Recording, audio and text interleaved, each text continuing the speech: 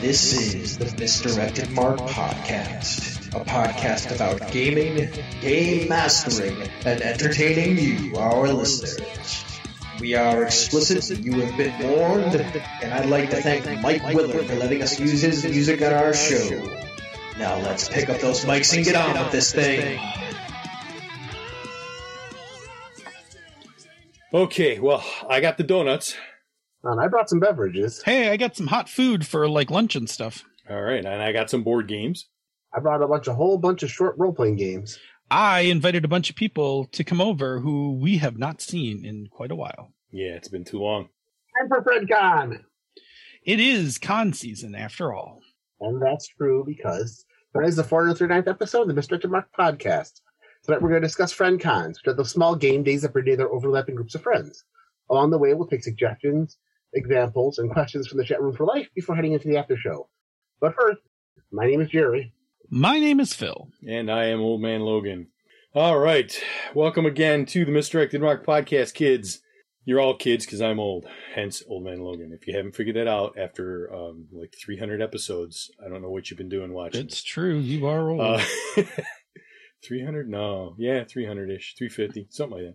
350? Anyhow. 350. I just gave it a lot as much. 350. I guess say, you one of them goddamn nonsense monsters. I don't know what that is. All right, it's time for our temperature check to see how everybody's feeling tonight. How's everybody doing? Phil, my friend. I'm tired, my friends. I am tired. I got a lot of stuff going on. Work's busy. Outside of work is busy. And it's not going to let up for a little while. I got another couple weeks of this. And then I think it will finally start to slow down. I'll probably be ready to talk about it all in a week or two. But anyway, I'm holding up. I'm taking it easy. I'm following my body, right? So when I'm sore, I stop, I slow down instead of just, taking Advil and, pushing through. And so far, okay, I'm running a marathon, not a sprint. So I got to kind of keep this going for a little while. So anyway, I'm okay. Not fantastic, but not terrible. How about you, Bob? I'm pretty good. Physically, a bunch of my different arthritis started acting up over the last week or so. My neck was last weekend was just pissing me off. It was angry. And my arthritis in my foot was getting really bad. So I went and I got my periodic shot that I get roughly every 6 months. I was like a month overdue for it. So no wonder it was really cranky. And the first day it hurt like hell. And then the next day everything was mellow. And then today it just started acting up and yelling at me again. I'm like, really? This is what we're going to do? So, but you had the neck thing going on Sunday. Oh yeah. It's been, so I'm, doing my exercise. I got to get another massage because the massage always helps, especially good deep tissue. Because when I went in last week, the massage therapist told me that my neck was super, super tight. The muscles were like steel fibers. It was ridiculous. So, anywho. How long after you get deep tissue massage is it supposed to wear off? Does the pain wear off? It depends on how much... whether or not it's deep tissue to begin with and how deep they go. If you've got someone that puts a super ton of pressure on and you really need to give some knots a workout, then, maybe a day and a half, 2 days. Okay. Like anything with muscles. Yeah. Usually it's not the day after. It's the day after when it really goes, ugh. But the big thing with massages is drink a metric shit ton of water. Okay. Because your muscles need the water to replenish and hydrate and be supple. So if you get a massage, when you walk out of the massage, be prepared to drink 4, 5, 6 glasses of water immediately. Just drink them. If you get a water bottle that holds three cups, drink a whole bottle. Okay. Because I've only had it once and I was sore for 2-3 days. Yeah, and I'm not surprised, but you gotta keep the water up for sure. Okay. So there's our lesson on massages. That's thank you. I mean that tells me a lot more. Yeah. So, but yeah, cool. Other than that, I have my own version of busy going on. So mentally, I've been a little pulled in multiple directions, and occasionally a wee bit frazzled. Got a freelance thing that I'm finishing up tomorrow night. Last night I pushed through and did a whole like 4 or 5 hours on it. Rather than doing like 3.5 and then taking a break, I just pushed through and then went to bed. So that I'll finish off tomorrow, and then that'll be off my plate, and I can relax a little bit and focus on work and the upcoming move. Which who knows where that's going to happen. How is we will talk about that in the one thing. Oh, okay, yes. Cool. Jerry, how you feeling? Pretty good for the most part. A little tired this week. For me, this is the beginning of our really busy season. And to top that off, I have we're hiring and then training 2 new employees. So that's going to be a lot of just running around. In the meantime, we're covering for an employee that left. So lots of travel. I've been scooting across New York State quite a bit, and that's been it's been good because I have to listen to podcasts finally, something I haven't done a lot of lately. But it also means that I'm going out of town a little bit, going overnight a little bit. So it sometimes messes with my sleep schedule a little bit, because for the most part, I've been getting to bed earlier than I was like last year at this time, where I was normally crawling into bed at like 1:30, 2 o'clock in the morning. Now normally I go to bed about a half an hour after Bob does. I'm normally hitting the pillow between 11:30 and 12, which for me is like going to bed, when all the kids are still up. So I'm currently at 3:15. Like I'm in the disaster sleep zone at this point. But when do you get up though? 7:30. Okay, see, I get up a little after 6, so I've also got another hour time on that. But it's like I said, it's I'm feeling pretty. No, good. It's nice. Don't get me wrong. I'm not bragging. I'm yeah. I'm not bragging. I'm longing for the days where I get some additional sleep. Well, hopefully that'll be not too much longer. Yeah. Hopefully very soon. All right, but that's my topic. So I'm there. I'm getting through, and and we had some things that happened this weekend that kind of gave me some energy. So we'll talk about that in just a second. There you go, so, Bob. All right. So the one thing, as noted last week, for anybody who was listening to the show or who has checked out the podcast version from last week, my house is being sold. When last we left our exciting story, I had a whole shit ton of bids. We picked one out. We accepted it. Contracts have been signed, and a tentative closing date has been set for the 16th of July. So I've got a month to work with there for now. The buyers also were gracious enough to agree to a 90-day rent back, which means that they are basically going to let me stay in the house for up to 90 days after closing, as long as I pay them $800 a month. And I'm like, that is more than fair for extending the amount of time before they can get in. I'm hoping I don't need that 90 days, because that basically puts it at 4 total months from now. If I can't find a place in 4 months, I'm going to cry. Yeah, I hear you. You want to see somebody break down? Talk to me in 4 months. If I don't have a house, it'll be ugly. But yeah, so it happened way faster than I expected. But with this buyer's market, apparently that's the thing. Seller's market, sorry. Houses are going up for sale and then they're gone, which is why it's a daunting task to find a new place to live, because things are coming up on the market and people are bidding like crazy, and then they're bidding like out of control, and then sales are being made. So my realtor is supposed to hopefully have someplace for me to walk through on Thursday at lunchtime to take a look at something. So where? I don't know. We have a list of 4 that are kind of scattered around the Amherst-y type area, Amherst and Northish. Okay. So we'll see. So that has been my thing. I also had the surprise news that Cheektowaga needs me to have them come in for an inspection of all of the potential drainage into the sewer system.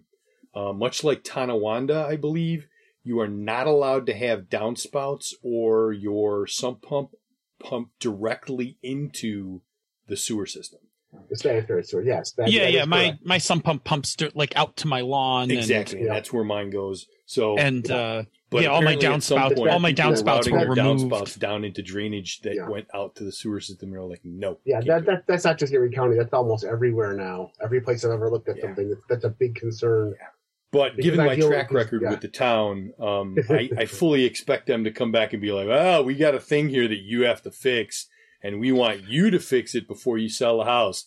And and my realtor are going to look at them and go, no. Do you know if they're going to like? I know when my not to turn this into a show about real estate, but I know when the owners who sold us this place, when they closed on it, they had to put the sump pump in because there wasn't one, and they had to put the hardwired smoke detector system in for that. Do you know if that's going to be a thing you're going to need to do?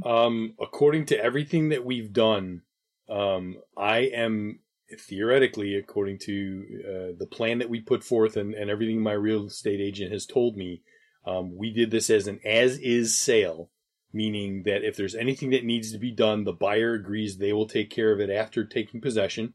And you have a very good realtor. Yeah. I am not responsible for anything. So okay, good. Because I just because I know that I know that was a thing when I know when I first went through the basement there was no sump pump, and then when we got here there was a sump pump. Yeah. See, when I sold my house, I had to do my last house. I found out that the previous inspector, who they actually inspected my house without me there when I bought the first one, but I was like 24, so I didn't know any better. When I bought when I went to sell the house, it turns out that I had a pipe that was one of the main sewer pipes for the house that wasn't secured. It had been just pipe clamped on and stuck into the wall and stuck into another pipe, and there was nothing secured. So I had to have that fixed, and I had to have a couple of ground fault interrupters. Aside from that, I lived in Cuba County at the time. I had to have 2 smoke detectors and a carbon monoxide detector in the house. But just having 3 unopened packages sitting on the kitchen table was good enough for them. Yeah. So I don't know they were there for yeah. So I've already got those kind of things. I already have hardwired because when we did the addition upstairs, all the electrical had to be inspected by the town. So like they're like, no, you have to have this, yada yada yada. Okay, good. Yeah. So theoretically, I'm done with doing any kind of updates to this house, and the buyers are responsible for everything per their That's own the wishes. Best. Yeah, That's the best, man. That's great. It's just a matter of whether or not Cheektowaga decides to add something to the list of them for them to do. But yeah, so it's been a little hectic, and I have to make a push now. Like I said, I was working on this freelance gig that was my deadline is next week, Monday, I think, or Tuesday, Monday. But I knew I could get it done sooner. I had 3 weeks to do it, and I knew I could come in under. But I wanted to get it out of the way because I wanted it done, and I wanted to get paid for it because that's extra money for shopping for house things. And, totally. But now, plus to have it out of the way so that I could focus on the day job and then all my other free time, doing whatever I can to get the house ready to move out. So start packing, friends. Start packing. Yeah, I'm I have a paper box for you in my car, by the way. Awesome, that's fabulous because I figure 2, maybe 3. I've got one here in my room behind me that I can empty out of some of the crap that's in it and put that in a different box because those paper boxes are really good for books. Phil knows when I moved into the Seneca Street place, I had like a dozen of those all filled with books. I have if you need them, I have like 20 or more plastic milk crates. Yeah, that I've used for various things. That's where I packed a lot of my game books and things like that in. But I'm also just gonna go to the office and tomorrow empty out the next 2 more paper boxes because that'd be fabulous. Because like I said, for the living room area right now, I've got like 2 or 3 shelves with hardcovers in them. And I figure 2 or 3 boxes should cover all of those, and it'll get those cleaned up and prepped and ready to go. And then there's other stuff. So anyhow, if you're not opposed to just putting down a few bucks, the U-Haul place on the corner by my down the corner from me. Again, sorry guys, U-Haul place is they sell boxes. Like they sell large, medium, and small boxes, and every kind of packing supply imaginable, like special boxes for dishes, for glasses. Like you can just go in there and, you'll drop a few bucks, but like you'll come out with some like pretty sturdy like boxes with handles and all that stuff. I've got a fair amount of boxes already of varying sizes. I've got like 6 same size boxes that the backpacks came in that they gave us for work when they gave backpacks to all the employees. So I got like 6 of those big boxes. So my ex, when she moved out, she's got a whole bunch of boxes that she is currently unpacking. So I'm like, you're going to give them to me to help me when I move. So yeah, I think I'm going to be okay on boxes, but yeah, I'll keep all that other stuff in mind too. Plus, we recycle so many boxes every week, and I've just got my shipping guy. Like any box that's in good shape, he's just setting aside in case you need it. Okay, we gotta blitz through the rest of this opening. We're dogging. I think we've got a relatively light show too, so I don't think we killed ourselves with this lengthy segment. But yes, no, but we gotta pick up the pace. And when Phil tells you we gotta pick up the pace, that's bad. Yeah. Ladies and gentlemen, we might go long. All right, so my one thing is going to be MISCon. So we did a friend con this past weekend. We used my training room at my office to get together a bunch of people so we could play some games. And it was fun this is my first time gaming with people face to face. I know that Bob and Phil have done it with a few different groups. I did it just briefly with a different group, but not with this group. And so it was my first time to sit down and see like Phil and Sean and Jim again and just kind of hang out and play. So it was a lot of fun. We had to play some games, which we'll talk about a little bit later on. Had some good food, and it turned out to be very easy to arrange the room. So if we want to do something like that again, we've got it easy enough to just put the whole thing together. So it was nice. It was good to have a good friend con. Phil? My one thing is your one thing. MISCon was great. We're going to talk about it a lot more in detail when we get into the main segment, talking about friend cons specifically. So I'll hold us at that no longer, and I will usher us into announcements. Bob, we all have announcements tonight. Yes, we all have announcements.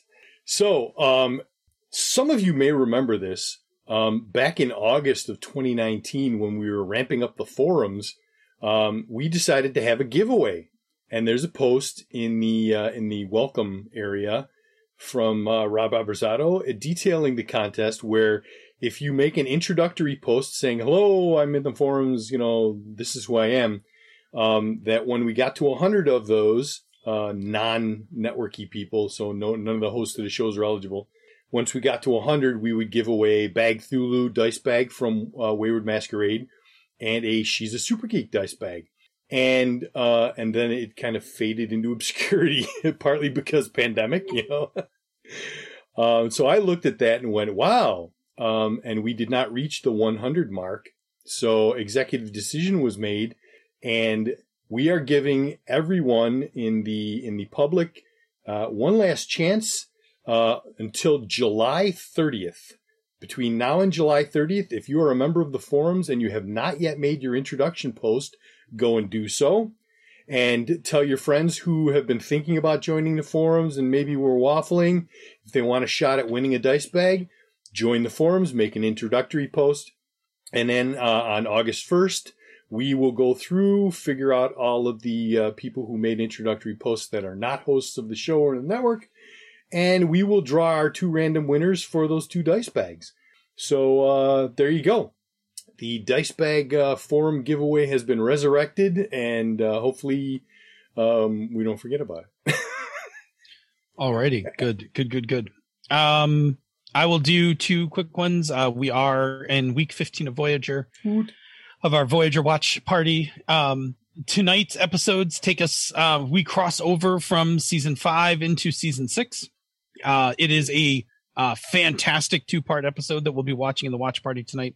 And then I'm just going to tease here, because I told a couple of people, but I'm just going to tease it here for not tonight's watch party, but the next one, next week's watch party.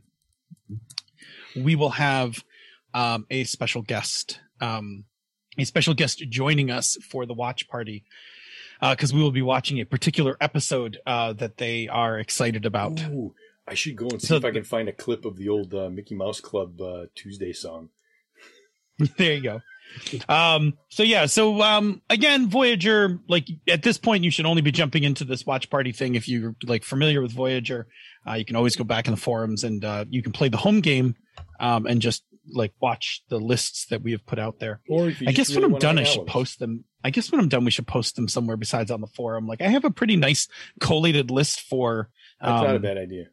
I have a shortened list for TNG, but I have a full DS9 and Voyager list that I'm pretty proud of. Anyway, the other thing I wanted to mention is that on 6/29 we will not be recording, so there'll be no live show 6/29. There will still be a watch party on 6/29, which means that for our live folks. Don't show up on 6/29. For our friends who listen via podcast drop, it means that there will not be a dropped show on the week of July 5th. Yes. So that'll be the one that's missing. We are not pod fading or anything, although there may be some other missed episodes in July.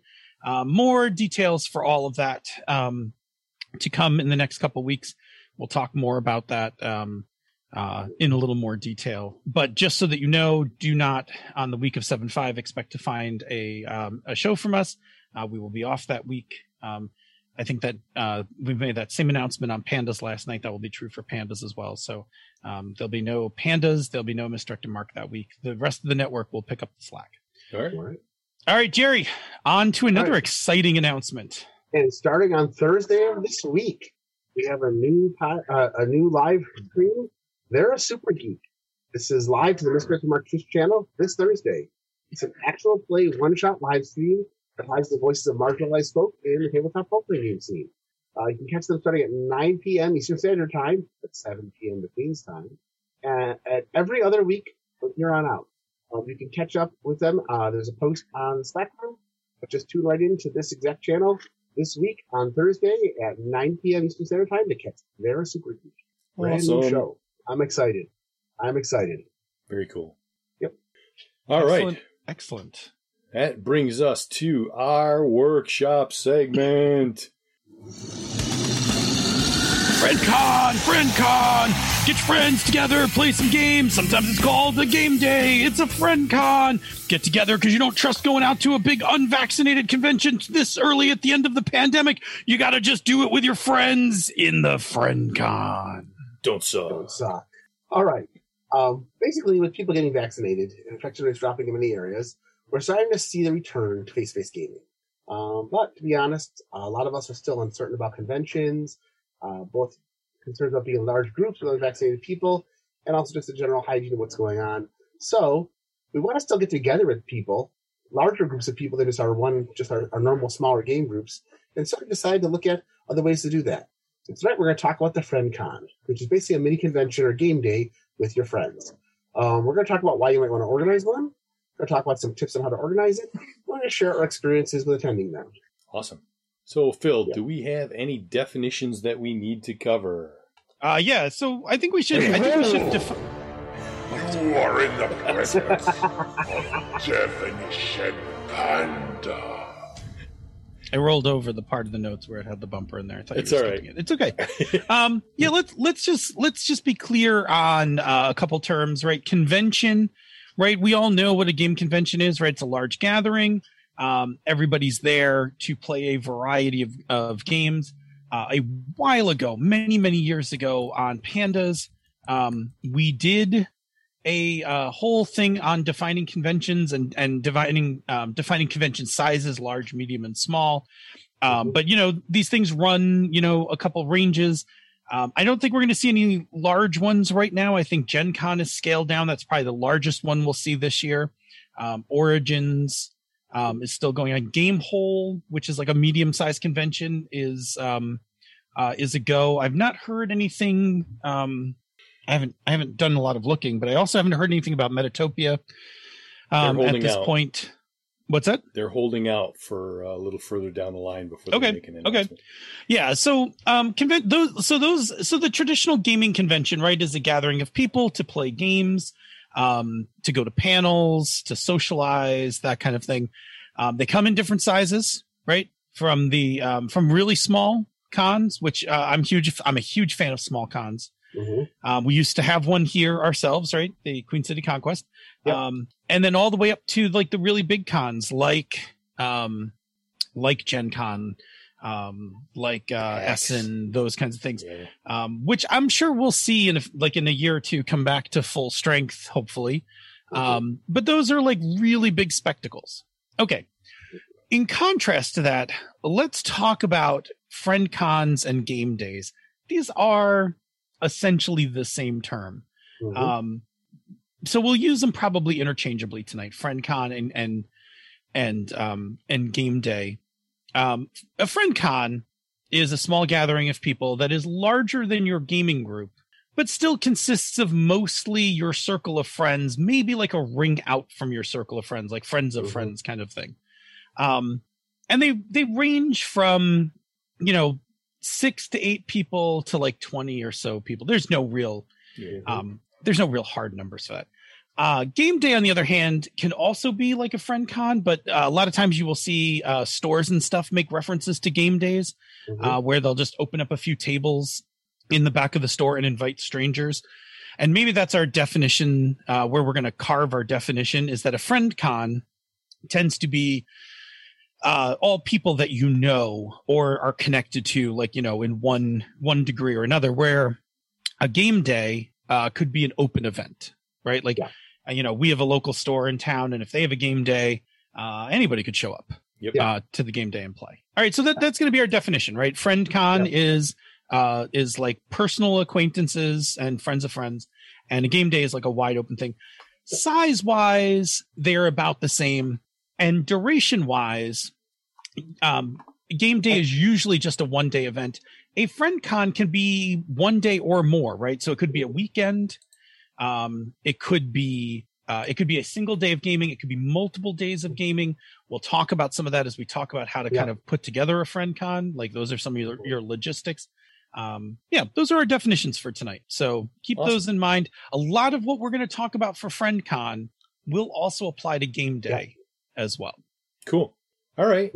The burning question: why a friend con? Well, in addition to the safety factors, the big reason is we want to play games. This is a good time to play games, especially games you wanted to play, but you haven't quite gotten a chance to try. You've got this game that you've had, or you're not sure it's going to be something that your group wants to play full time, but this is a good time to toss it out there and see what you think about it.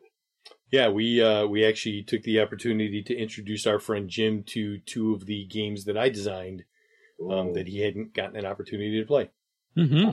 The other reason to have a friend con is it gives you a chance to play games with different groups than the one you originally tried them with. These are still friends of yours, but maybe you've got different friend groups. For example, I know that all 3 of us have overlapping game groups that have some players that are the same and some that are in other groups. This is a chance to bring people in and try a different group with the same game. It's also a good chance to just see friends you haven't seen in a while. Just to get together, say hi, maybe you talk online all the time. Maybe you play in different game groups, but you chat. But now's a chance to get together and see each other. And lastly, it's just a chance to socialize. Sit together, tell stories, discuss questions, talk about game theory, discuss theories on the latest Marvel show, all that kind of fun stuff. So it's basically a chance to get together with people and play a bunch of games and socialize. Yeah, and so when you are setting up a friend con, one of the really important things is to think about what your goal is for this friend con. Is this going to be primarily a board game convention? Is this really a party with just a little bit of gaming in it? Is this, a desire to do some some indie role playing or play some stuff you haven't played before? Like, there are, or maybe want to have a revival, like play some, hey, we're going to do a game, we're going to do a friend con, but we're only doing retro games. Yeah. We're like, everybody bring your favorite 80s, we're cracking TSR out Gangbusters box set. And Star Frontiers, baby. That's right. You could totally do that. Right. But the reason I say it's important to have goals is because and I think this is more true for a friend con than a game day. Like when I go to a game day and I only know a couple people there, I'm there to play games, right? Because I don't really know everybody, and like I came in to play some games, and if we aren't playing games, then like I like, why am I there? Right. At a friend con, I am with all my friends. So if we're not playing games, I'm hanging with all my friends, and that's cool, right? Like that's totally fine. But without an idea of what you're gonna do, like you will slide into hang out and socialize. And there's, to be clear, nothing wrong with that. But if you were really trying to scratch your RPG itch, and like you didn't kind of set that as a focus or a goal for the friend con, and now everybody's hanging out chatting, you might be like, oh, this was fun, but I wish we could have played like, XYZ kind of thing. So it is good to have some goals. I will also say this for a friend con, these are your friends. So don't try to don't die on this hill, right? Like shoot for like, well, we want to get some role playing in. And if it happens, it's great. And if it doesn't happen, it's not the end of the world. You're with your friends. Yeah. Right. Exactly. Like don't freak out or anything. But again, it's good to have some focus. All right. The next thing we're going to talk about is safety. There's a couple different levels for safety. First, is physical safety. You may want to ask yourself, is everybody vaccinated? Is everybody still comfortable gaming while masked? Are they comfortable sitting in large groups? Do you need to be masked? Make sure you've got things down pat, like, is the place clean? Do you have the right environment? Do you have heat in the winter and AC in the summer?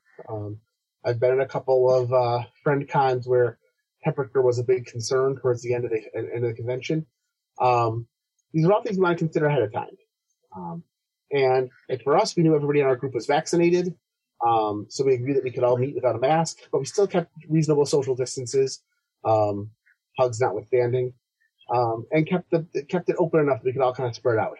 The other thing is you got to remember that you still want to have your safety tools there. Even among friends, you want to discuss your safety tools.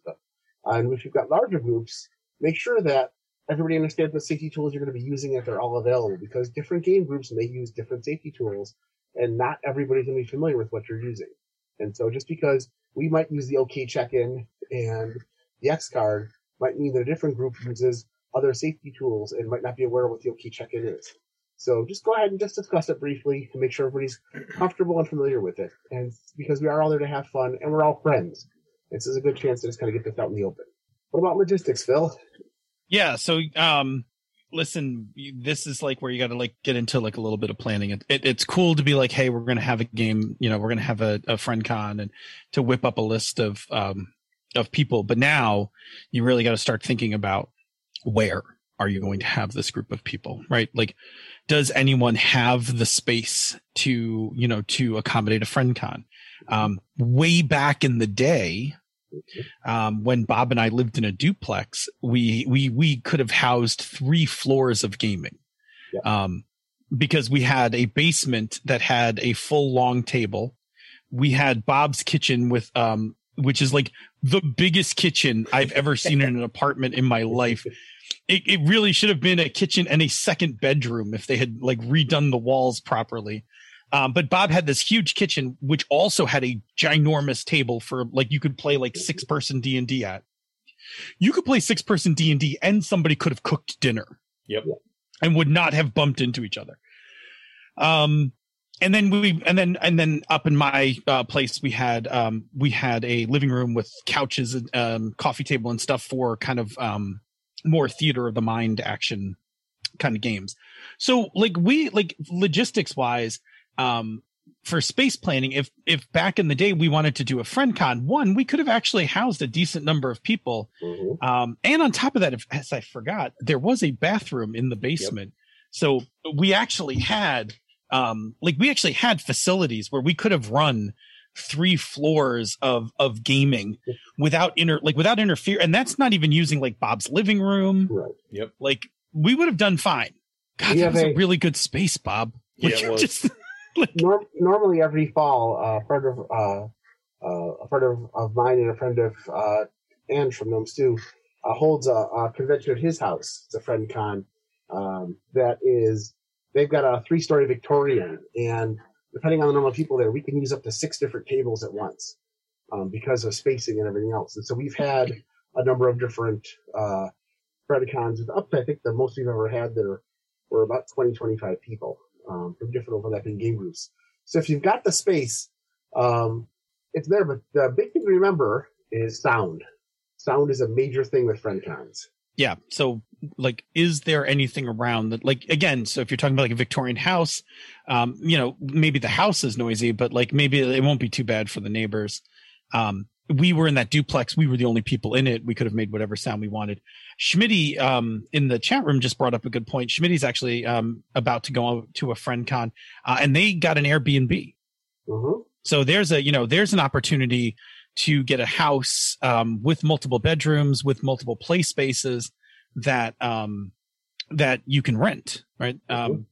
In our case, for our FredCon this past weekend, we actually used Jerry's company's conference room, which again, for sound purposes was perfectly fine. No one was in your offices.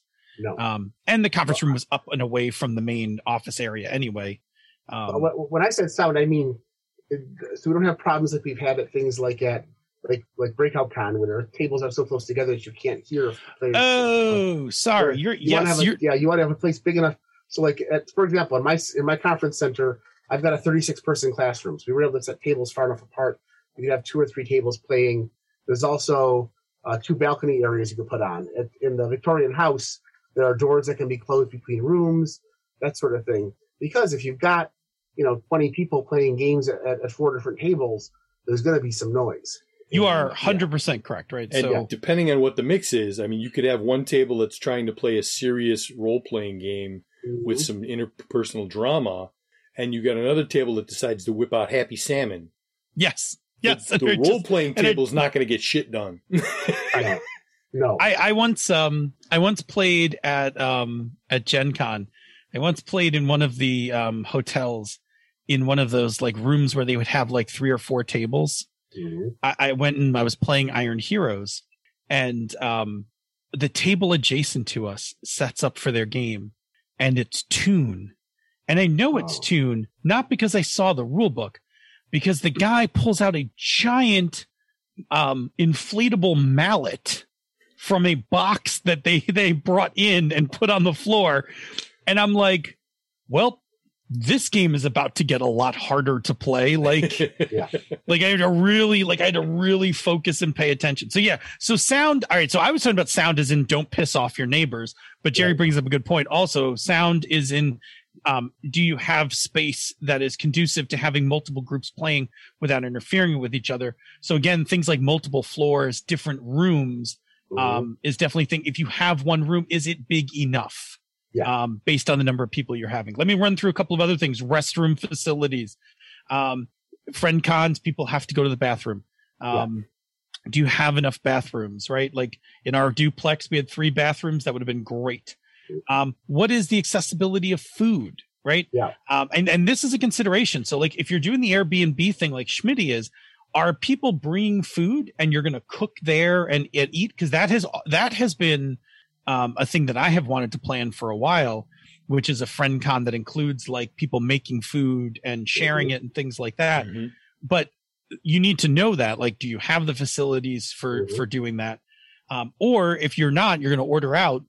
Is there stuff where you're located? It doesn't have to be a wide array of things as long as there's a couple good things. Like in the case of Jerry's place, it's out a bit. Yeah. But the pizza place was perfectly serviceable. Oh yeah, Rivas has good pizza. But that's about the closest thing that has good food.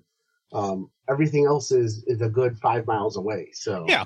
So in that case, what we know is that if we had to go get food, there'll be a major disruption to the game. Yeah. Whereas we knew, like, if we ordered food from, like, if we all just get pizza, we could get it.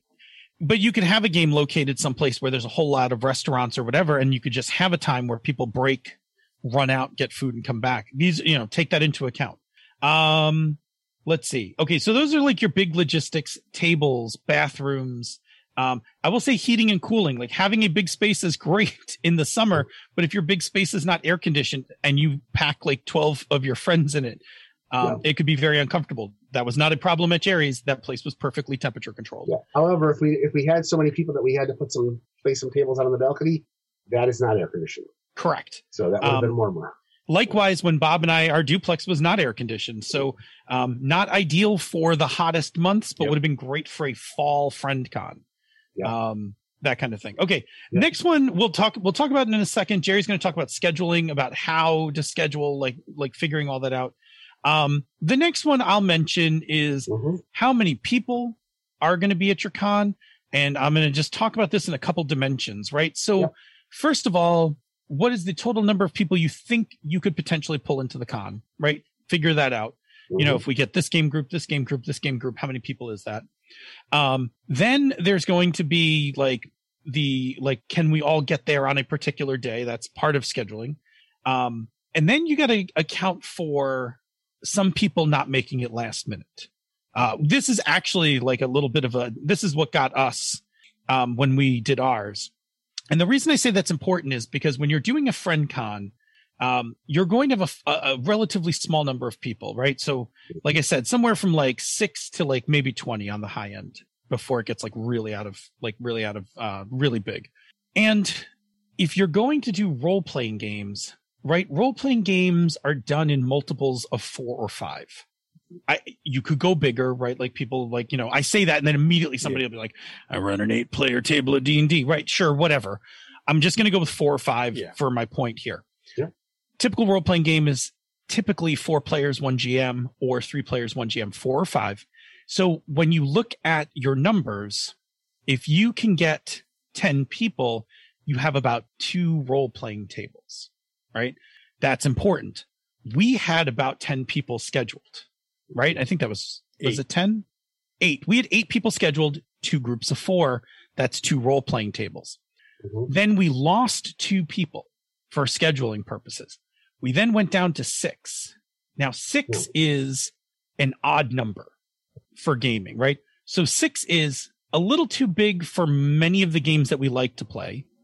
So it kind of took us out of from stuff that we had prepped. It kind of took us out of being able to play those games. And it's on the high end. It's towards the high end of a lot of board games. Yep. So it then starts to narrow which board games you can play, because maybe we can get up to 6. But you got to add the special expansion to the game to play the 6th player, whatever. And so we wound up falling into, and this was, and again, this is just natural. Scheduling happens. We fell into this weird place where we actually couldn't do any role playing, because if we did, it would have left 2 people sitting out, and we were why would you do that for a couple hours? Make them sit over there and play 2-player games. And nor did we bring any games that were scalable, to higher numbers. Yeah. I could have brought DCC, right? If I had known, we could have done a DCC funnel, although that group played a whole ton of DCC. So maybe that wouldn't have been as, but for a DCC funnel, I'd been I'll take everybody at this table. I'll run you through a meat grinder, right? We'll all have a fun time watching our farmers get murdered. So keep that in mind. The number of people you reach out to, even when they commit, what's going to happen? Take 20% of them away, 10% of them away. What numbers do you have? And then think about, in terms of games, what can you play with the group that you have? Is this going to be conducive to role playing? Are we going to be playing more board games? Should we make sure that we have some big board games that everybody can play? Maybe we can play some Formula Day, right? Just get out there and just run race cars around a track kind of thing, because that's big. If you're into war gaming, what can we do? Can we play Big Army? That kind of Big Army game, whatever. Consider all of those things. Yeah. Okay. I think I just covered it, because your last thing on my list was food, and I talked about food. So Jerry, let's talk about scheduling. All right. The schedule, there's a couple things you have to consider. The first is going to be when. And that is, looking at when everybody's schedule is available, what days are usable, what people's work schedules are, and planning it out far enough ahead of time so that people who want to attend can attend. One of our attendees often works weekends, but was able to ask for that particular day off, so they had some time to come and game with us. The next thing is, how long do you want to have it go for? But this first one, we kept it fairly short. We originally planned on 2 4-hour sessions with an hour or so break in between. So we kept it kind of tight. We played from 10 in the morning till about 7 o'clock at night, 7:30. Depending on what you've got and what you're doing. If you've got a lot of people that want to play a lot of role-playing games, you may want to space it out a little bit more, and you may want to go into multiple days. For this one, we decided to just do a short one, get together, hang out, and play. But the one that I go to that's in the Victorian House, that tends to be a 2 or 3 day sort of thing. It tends to be normally 1 game on Friday night, 2 games on Saturday, and 2 games on Sunday. And because that works out for everybody as it goes. But that's also going to depend on how many games you want to play and how many people you have. Go ahead. Yeah, let me bring up a couple points. One, logistically, let's talk about if your thing's going to be multiple days, where are people staying? I was just about to get to that, but go ahead. Okay, that's fine. That's not the point I wanted to make. Sorry. In terms of scheduling, let me bring up 2 things that are pertinent to post-pandemic. And these were 2 experiences I had when we played.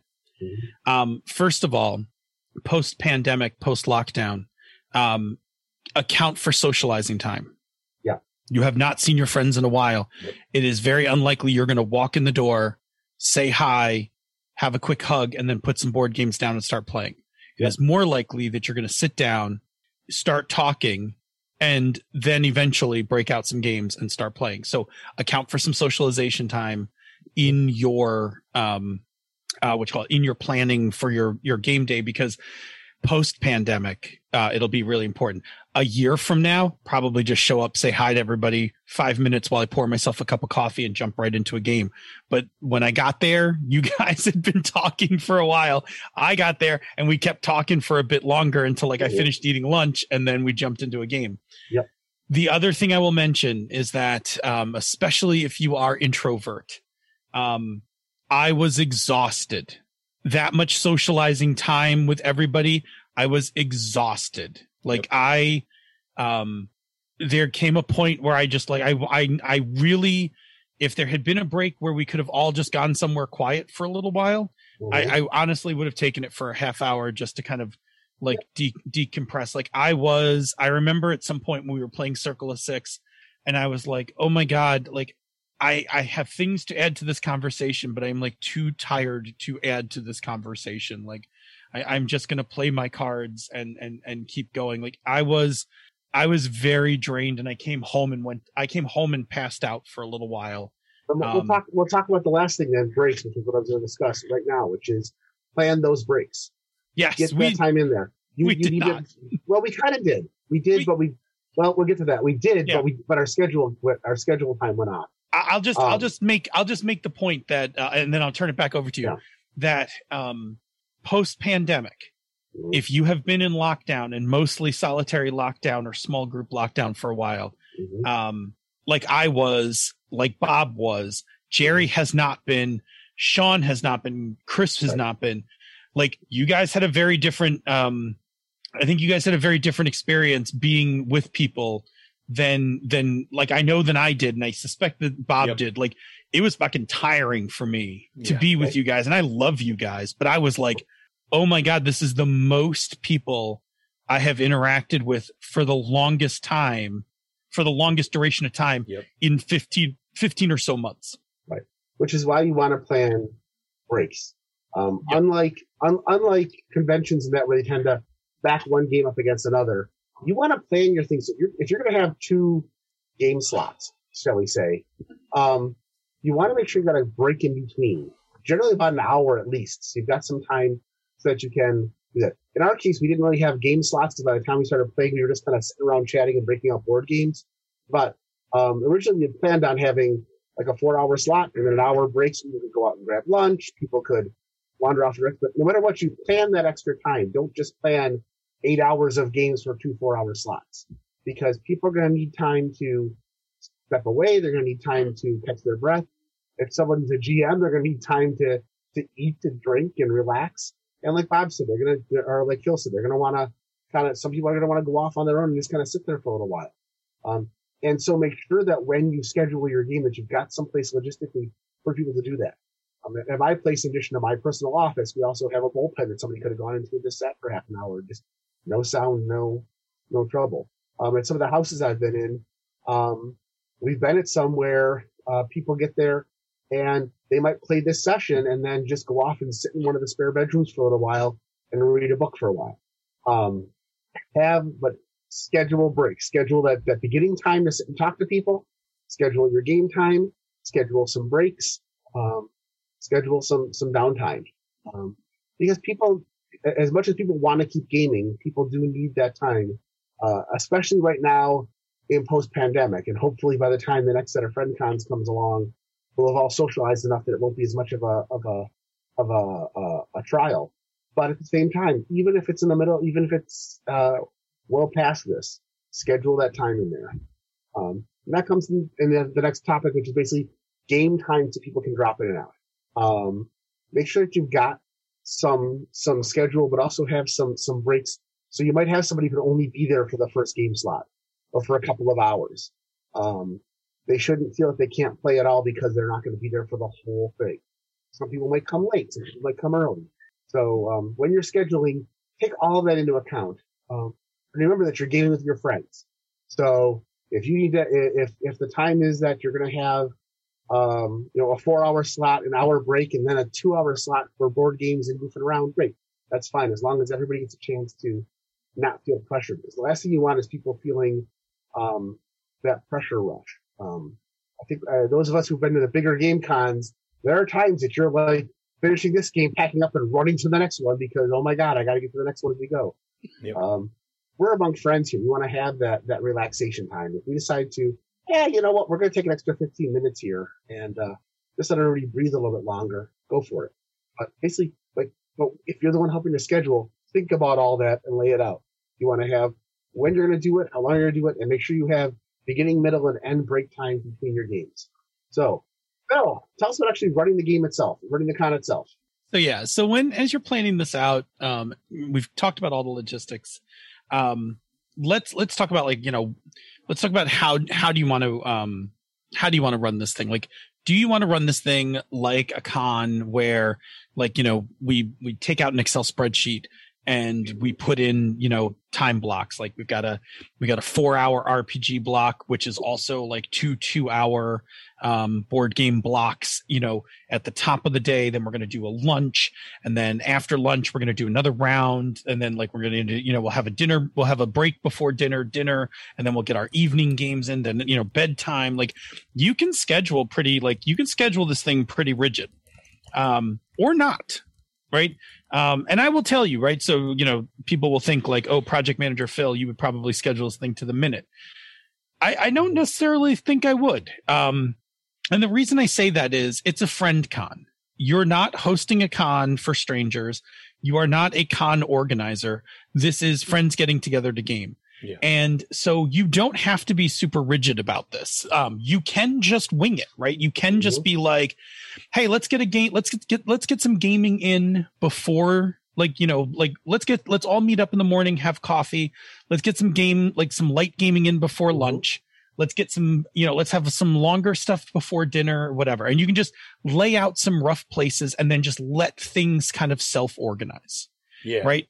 I mean, you could be super rigid and put your Excel spreadsheet up and have people go in and register, right? Like, hey, the week before, I want you to go in the Excel spreadsheet, first come, first serve, just put your name in, like the games that you want to play. Everybody's put up, postings of what they're going to play. Or you could just have everybody show up with some games and be like, hey, I've got games X, Y, and Z. Happy to run one of these if people want to play, and just let people jump in.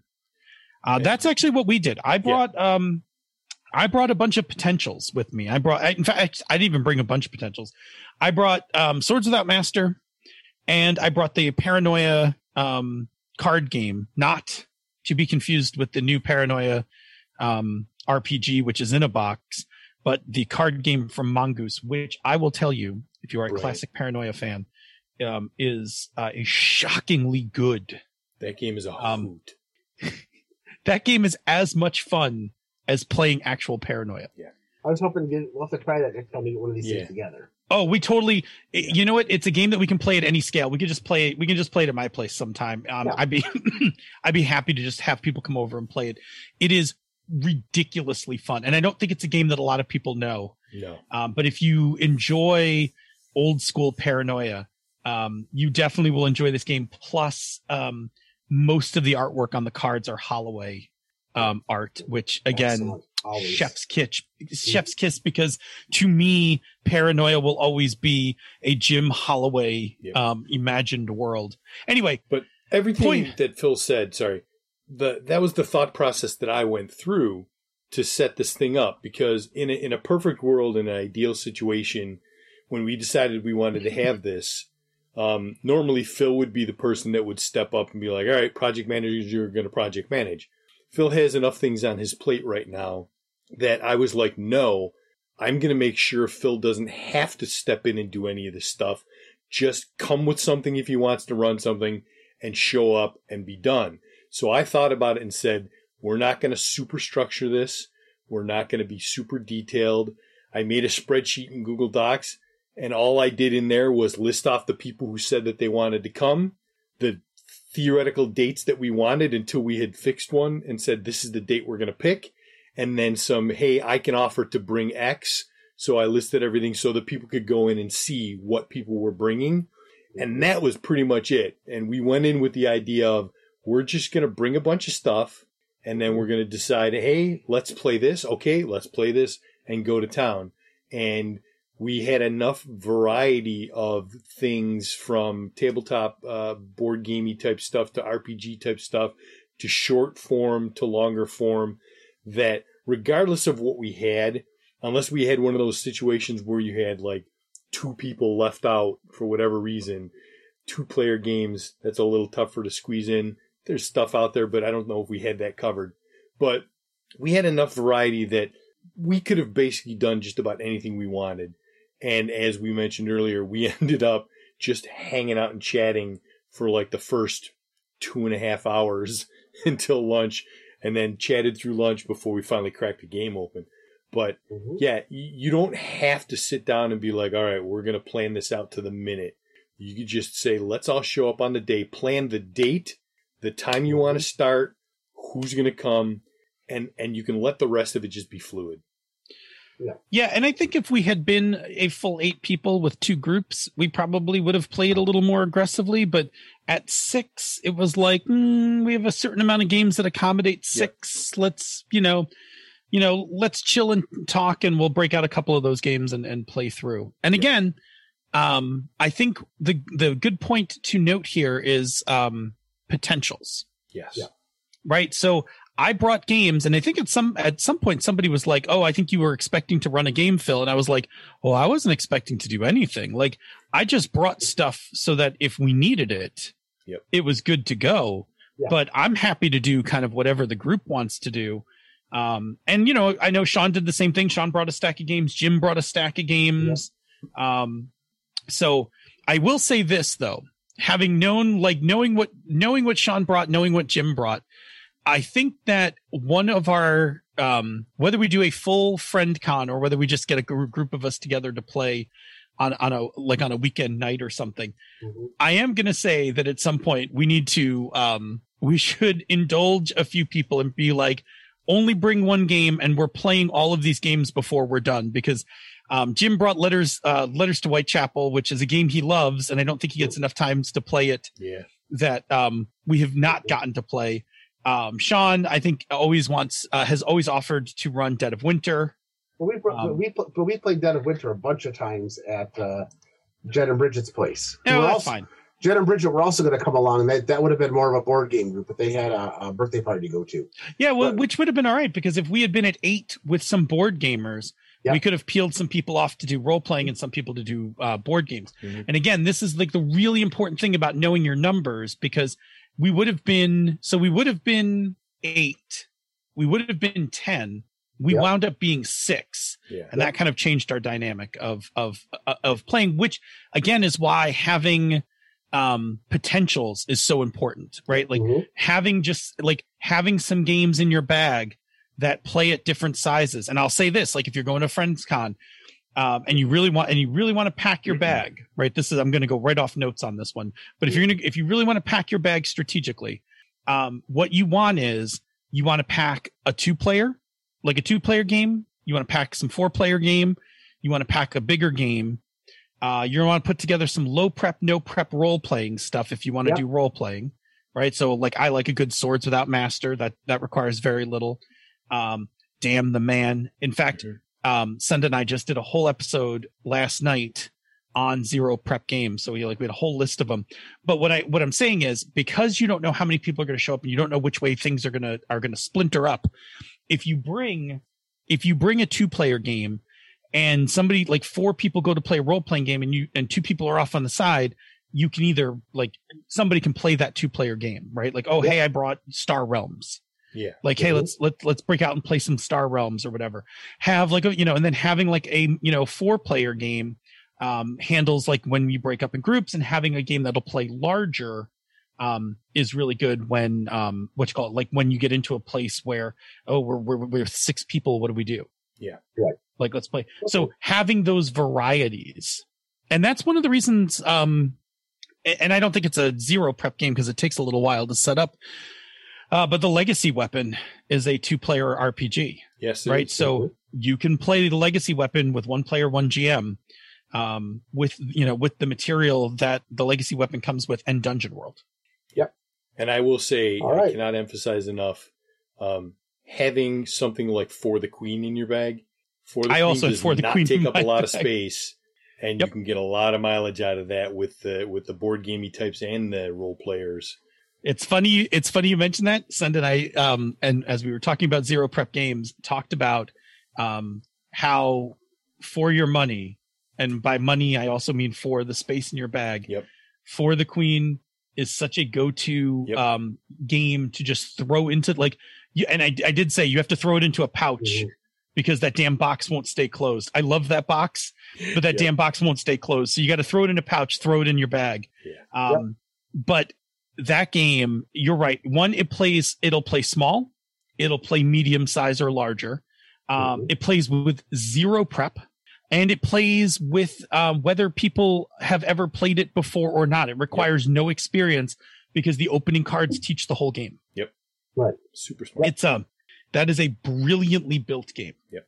I don't know if Alex gets enough credit I don't think exactly how brilliant that is, but that game works on so many levels that every gamer should have a copy of it stashed in a bag for just in case.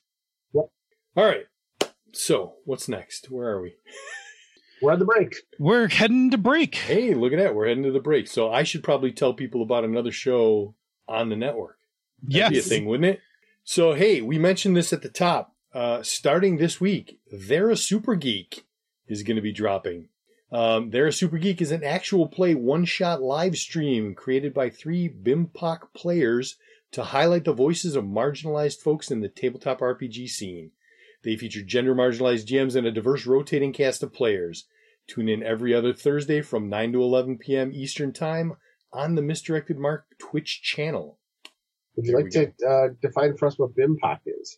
If I'm not mistaken, it stands for Black, Indigenous, and Mixed People of Color. Excellent. Thank you. All right. Perfect.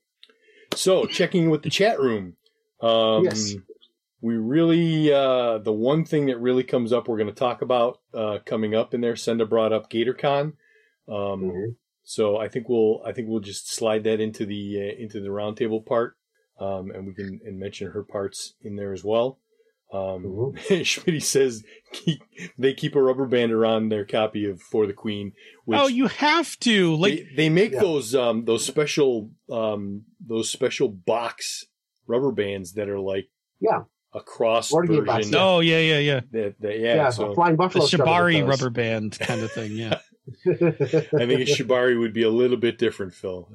I would Shibari my box of For the Queen. If you could come up with a Shibari technique that could wrap the box but easily be removed and put back on again without too much effort, Oh, well, See, that's the thing. I was good for a second. I was like, I could totally wrap you could this obviously box. Shibari the box. Yeah. I mean, I know Correct. But could I take it off and put it back on? I don't know if I'm actually, I don't think I'm that skilled to do that. I could definitely do it, but. That's a different variant on for the Queen, too. So. Yeah. That's a completely it's different. For the Queen. I mean, yes, it's for the Queen. Yeah. So, but yeah, I mean, and it's really funny because I think it's the one thing, there's nothing wrong with that game. It's beautiful. There's nothing wrong with that box. That box is beautiful. It's just the nature of the design. The only thing that box does not do is travel. Yeah. And I can't tell you how many times I have gone to take it off my bookshelf and I grab it and I walk away with the top. Yep. Right. And I'm like, oh, son of a, like, you know, and have to put it back on and then slide it off the bookshelf and get like your fingers under it to carry it off. Yeah. Yep. So. Oh man. All right. So let's jump back into the to the roundtable portion, and we will start with the question number 1. Name a friend con that you enjoyed and what you enjoyed about it. So I didn't want us to all trample the same the same con and like split it up a little. So actually I'm going to I will say that my favorite recent friend con was GatorCon 2020. GatorCon was in early February of 2020, mere weeks before we all hit lockdown. It was the weekend before lockdown. That's why I didn't go, because I had to teach a class the following week, and New York State was talking about locking everybody out, and I had to be back in town, so I couldn't go. Going. There was rumblings going on in my office, but everything was like travel was still clear, and all of that. And I think, if I remember correctly, timeline wise, Italy had not spiked yet at the time of the con, but. Needless to say, GatorCon 2020 was organized for our fellow Chat Room for Life member WereGator, and it was organized for WereGator's 40th birthday, organized by his wife, and it included a concentric ring of friends from different spheres of Gator's personal life. So while a number of us, Schmitty was there, Senda was there, I was there, there were people there from like our gaming, like the people that we game with at all the cons. There were also like people that Gator gamed with in college and like local friends. And so it was like a really interesting mix of people. Bob was there. There's a really interesting mix of people that you didn't necessarily know everybody, but you definitely knew people. Mike D was there. Pretzel was there, right? Like it was really good. So it was really cool in a way that, like I did not feel alone. Like, oh boy, I'm in a room full of strangers, and I definitely didn't know everybody there, but, and then, it was cool. And then we played in this awesome location. It was this gaming restaurant, which I think sadly did not survive COVID. Where we ate many cheese curds. Oh, so many cheese curds. So many cheese curds. The C word. And it was loosely organized in that we all brought stuff, and Gator picked a couple of games that he wanted to play in.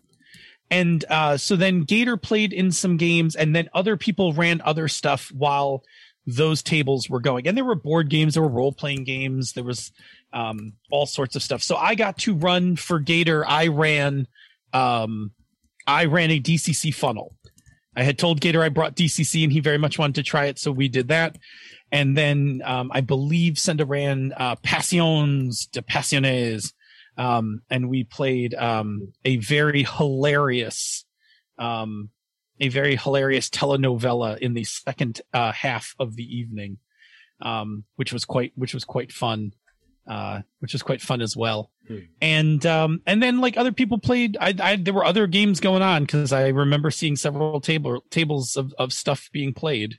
I don't know, Bob, what did you wind up playing? Oh man, I don't even remember anymore. There was tons of board games. There was a bunch of board games I had never played before. I enjoyed everything I played.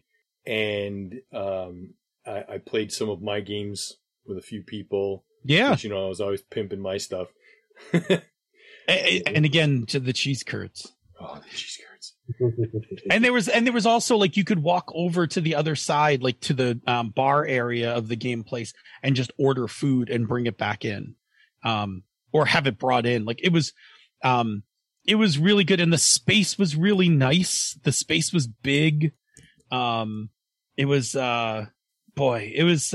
fantastic. Like it was a lot of fun. It was a surprise to Gator, and before the actual GameCon, we actually surprised Gator at his house when he was only partially dressed, if I recall correctly. And then we went axe throwing the night before. Always good. Which was hellishly fun. We got subs, and then we went out axe throwing, and we went to a comedy club, and I think one or two other things, and then the next day we all gamed, and then the next day then I think we all left. Yep. and started heading home. So it was a really fun weekend, and I did not realize at the time that would be my last con of 2020. Yep. I was fully expecting a full con season, and very quickly it changed. It all just stopped. So it was really great to get to have that time with Gator and with everybody who attended. Yep. Just before the lockdown dropped. All right, that's me, Jerry. You've got one from the Wayback Machine. Yeah, way back in the 80s, there were a series of hobby shops here in Buffalo.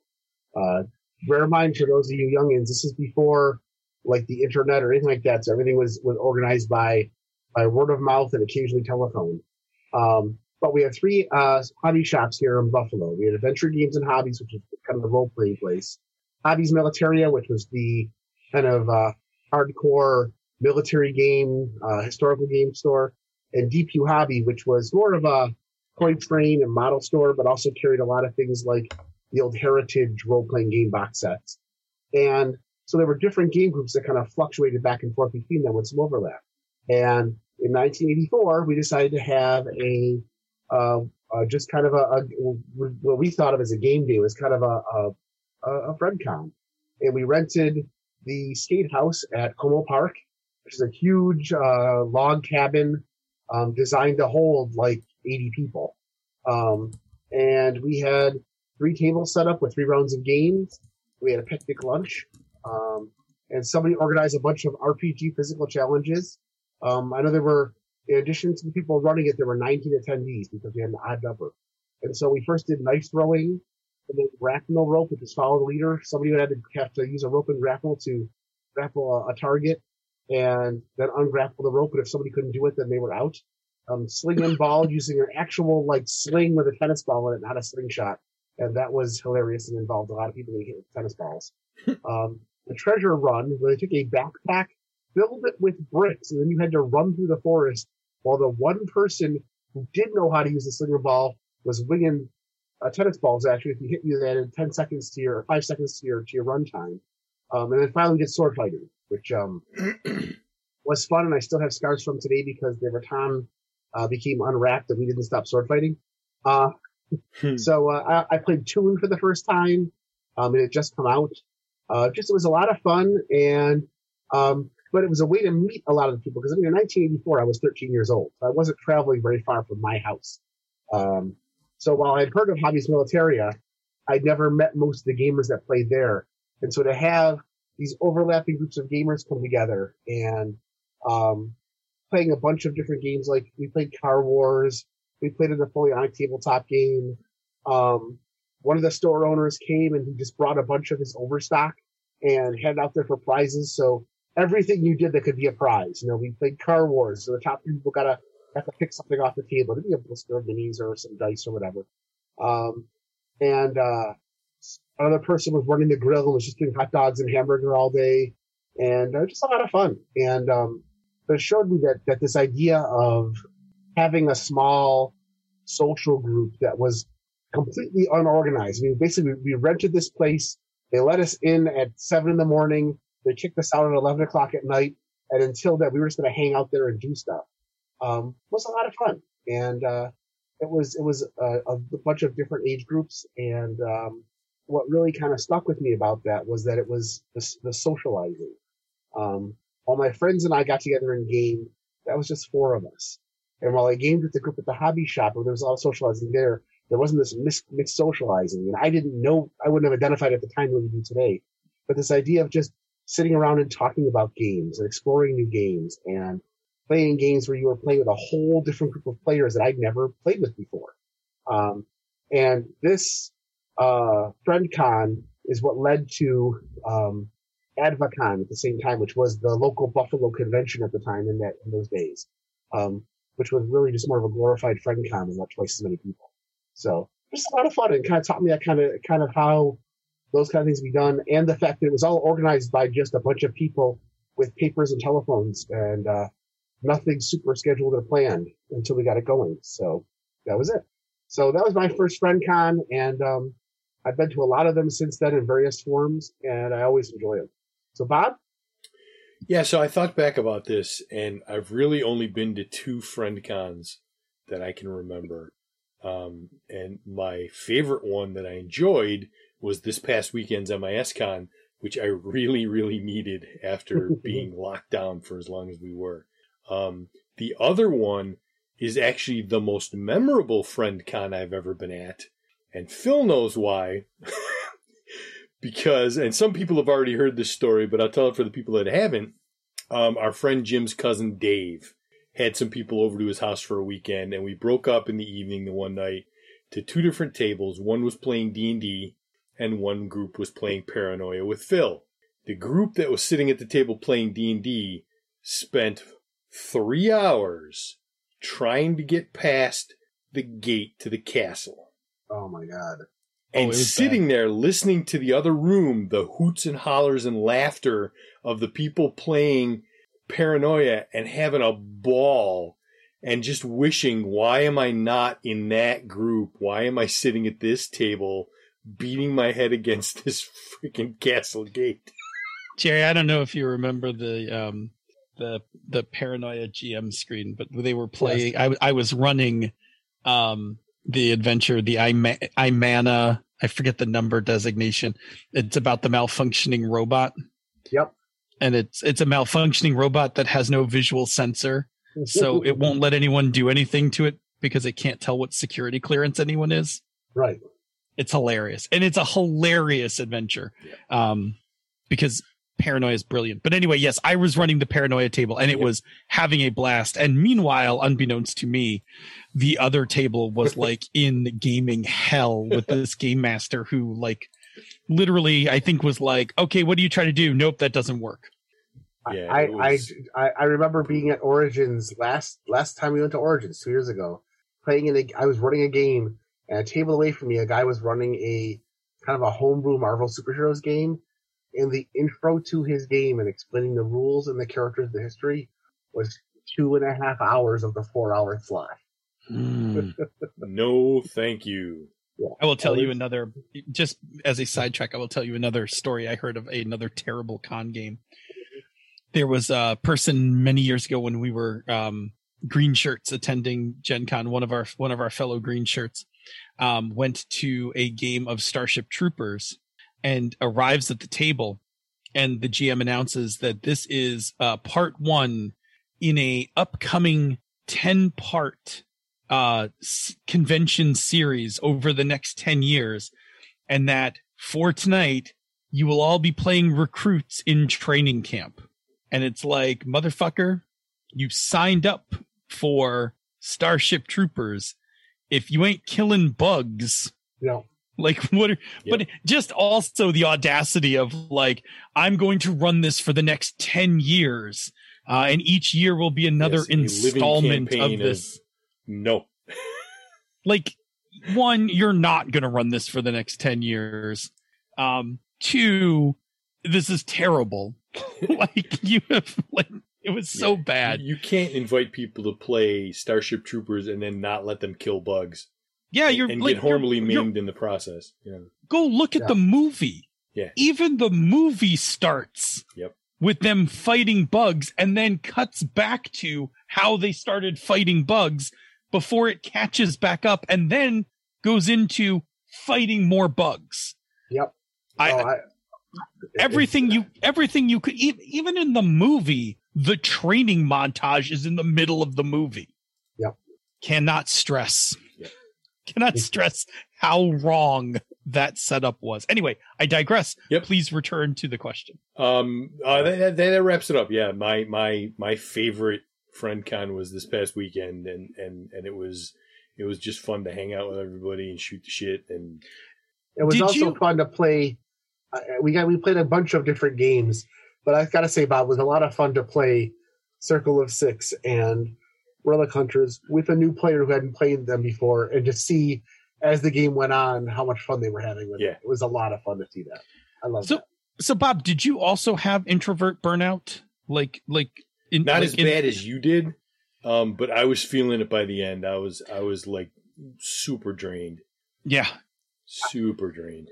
I'd like to add something we forgot about with the previous thing that you guys were amazing on, and that was when the con was over this weekend. We're like, okay, we're all going to pack up and go. Without anybody saying anything, you guys just fell into one person grabbed the garbage, one person wiped down tables, one person. I mean, and while I know that we're all mature adults and that we get along and that we all kind of respect each other, I've been in a lot of places where I've been to a friend con and I walk out of the room and I can just see the crushed up popcorn on the floor and that kind of stuff. And if you're going to attend a friend con, clean it up.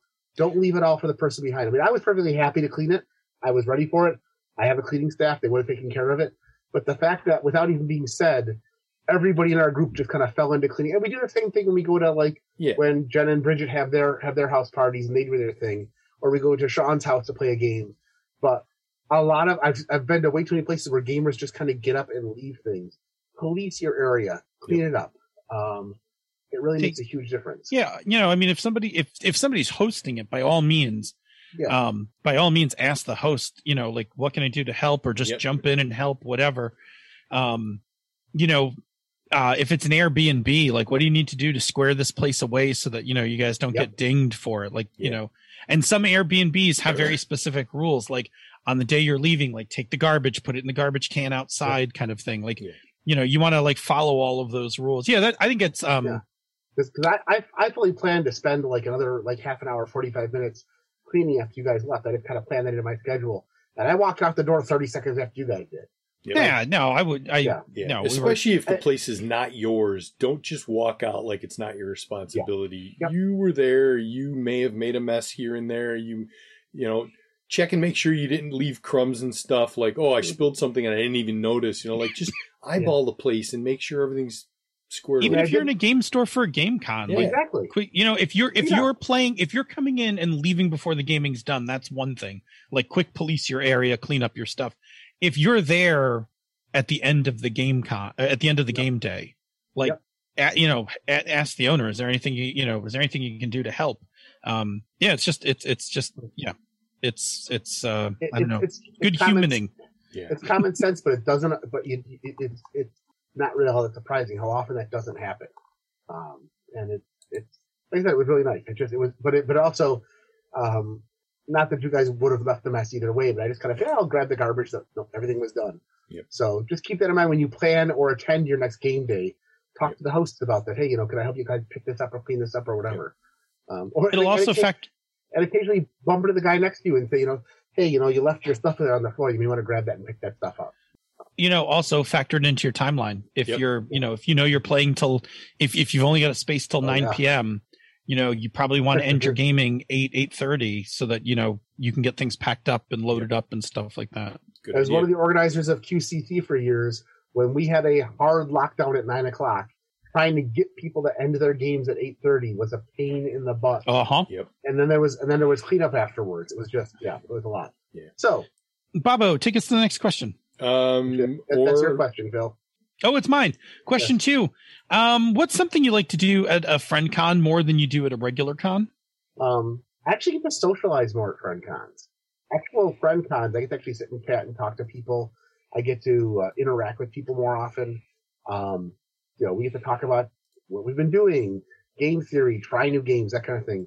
Surprisingly, I actually get more socialization at the big cons, like Gen Con Origins, than I do at the small cons, like the one in Geneseo or Con on the Cob.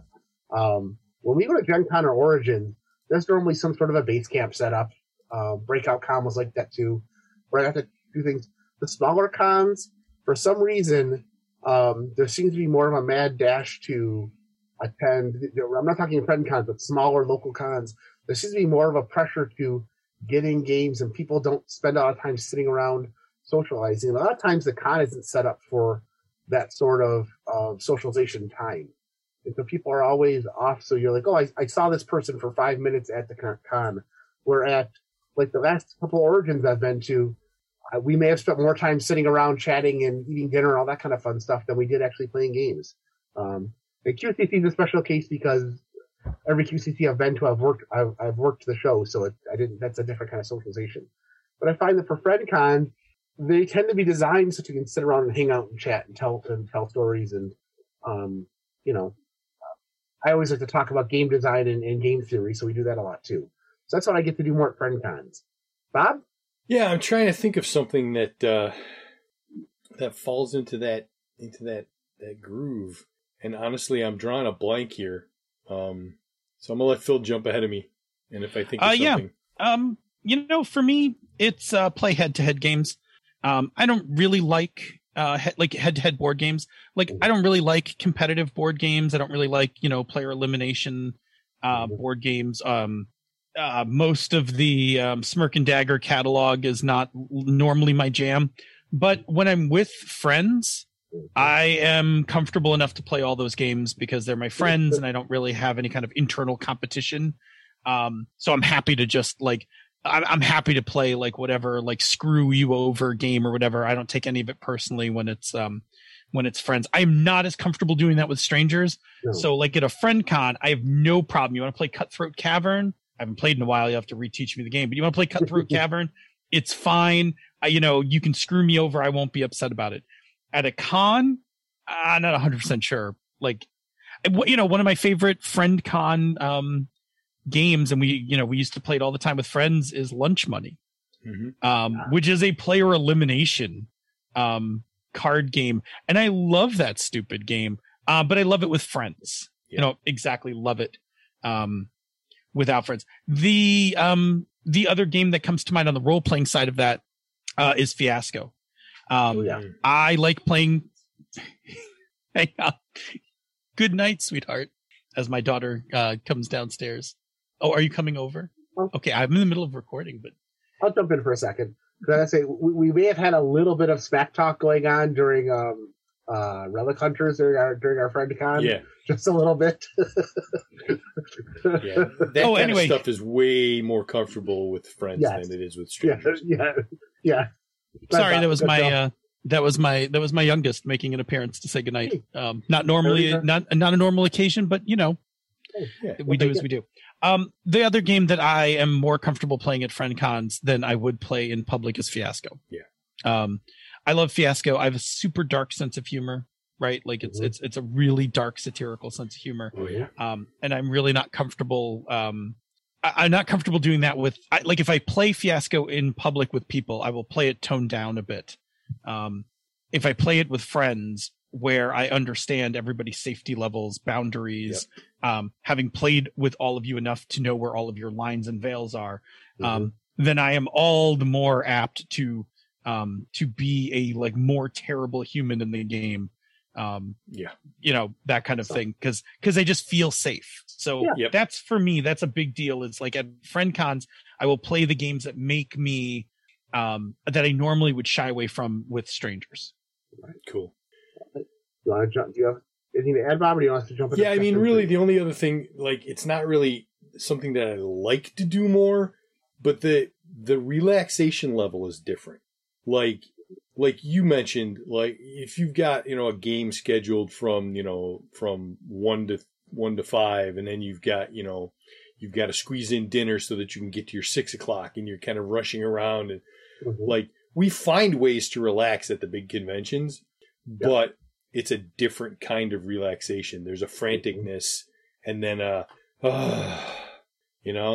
Whereas the FriendCon thing is way more relaxed right out of the gate. It has a different kind of a tone to it. And that is definitely enjoyable. It's good. That is true. I like the relaxation of a FriendCon. Yep. All right. Question 3. What is something you like to do at conventions that it's harder to do or not quite the same when you do a FriendCon? Yeah. When you're at a FriendCon, you don't usually get the opportunity to network with industry people. Yeah. You know, I can't tell you the last time I was at a big con that I didn't hang out for a few minutes with Kurt Covert from Smirk and Dagger and, you know, talk to him about how his new game is going and how the booth is going and, you know, what he got lined up coming down the pipe, you know, that kind of stuff.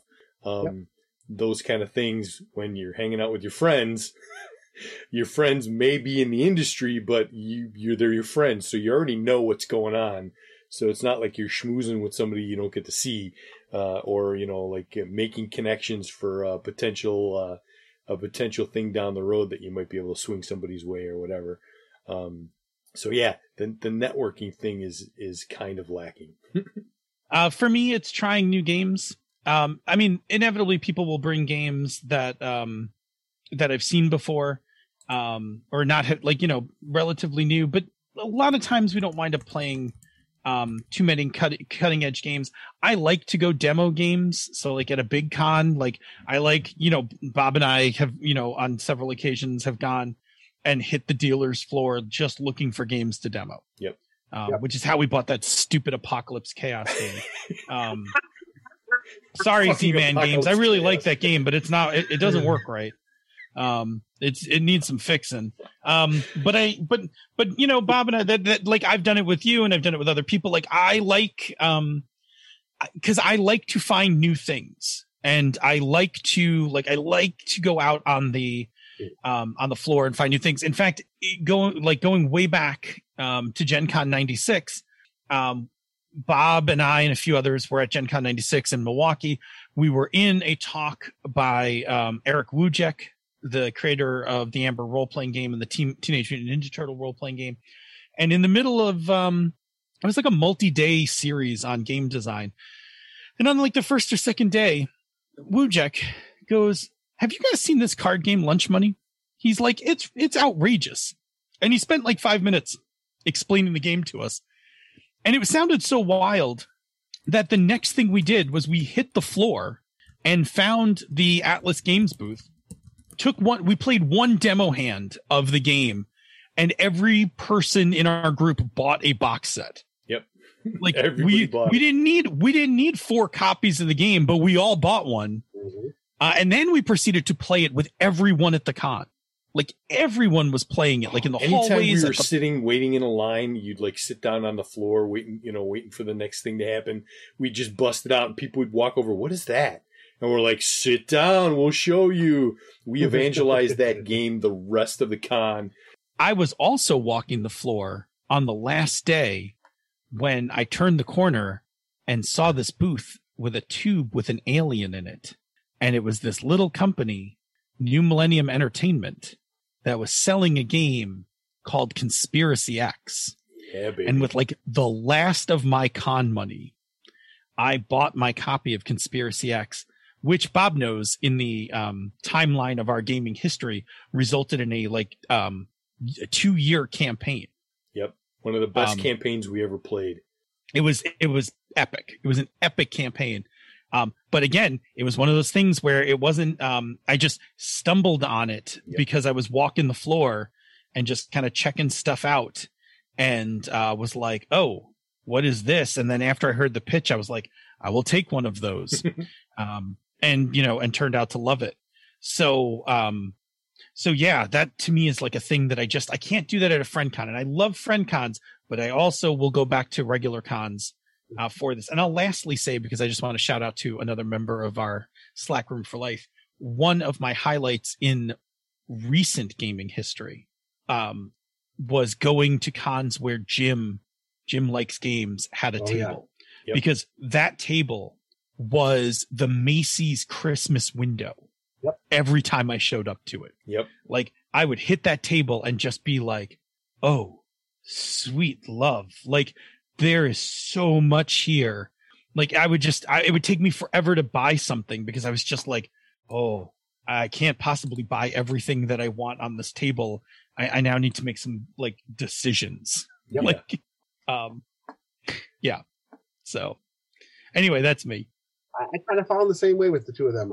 My big thing is I like to hit the vendor room. I tend to hit the vendor room at the big cons the way I hit the vendor rooms at the business conventions I go to. Do a quick walkthrough once just to see where everything is and take note of the stuff you want to go back to, and then go back and look for deals, play demo games, get some retail therapy in. I do like to play demo games and see things. One of the fun things I found about demo booths at some of the cons is sometimes there'll be a game that I kickstarted that I haven't played yet. But I can go to the demo booth and have them teach me, how do I play this game? I just bought this game from you guys. Show me how to play it.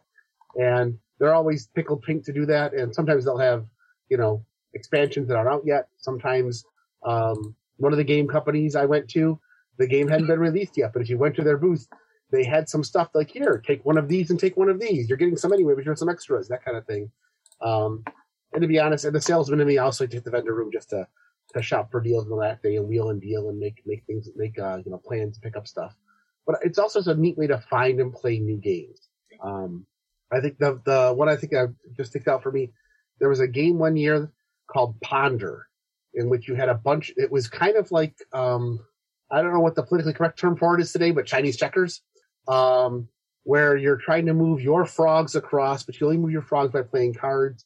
And if you land on a frog, much like Pass the Pig, you pick up both frogs and you roll them like dice. Okay. And it was a fun little game, and I liked it.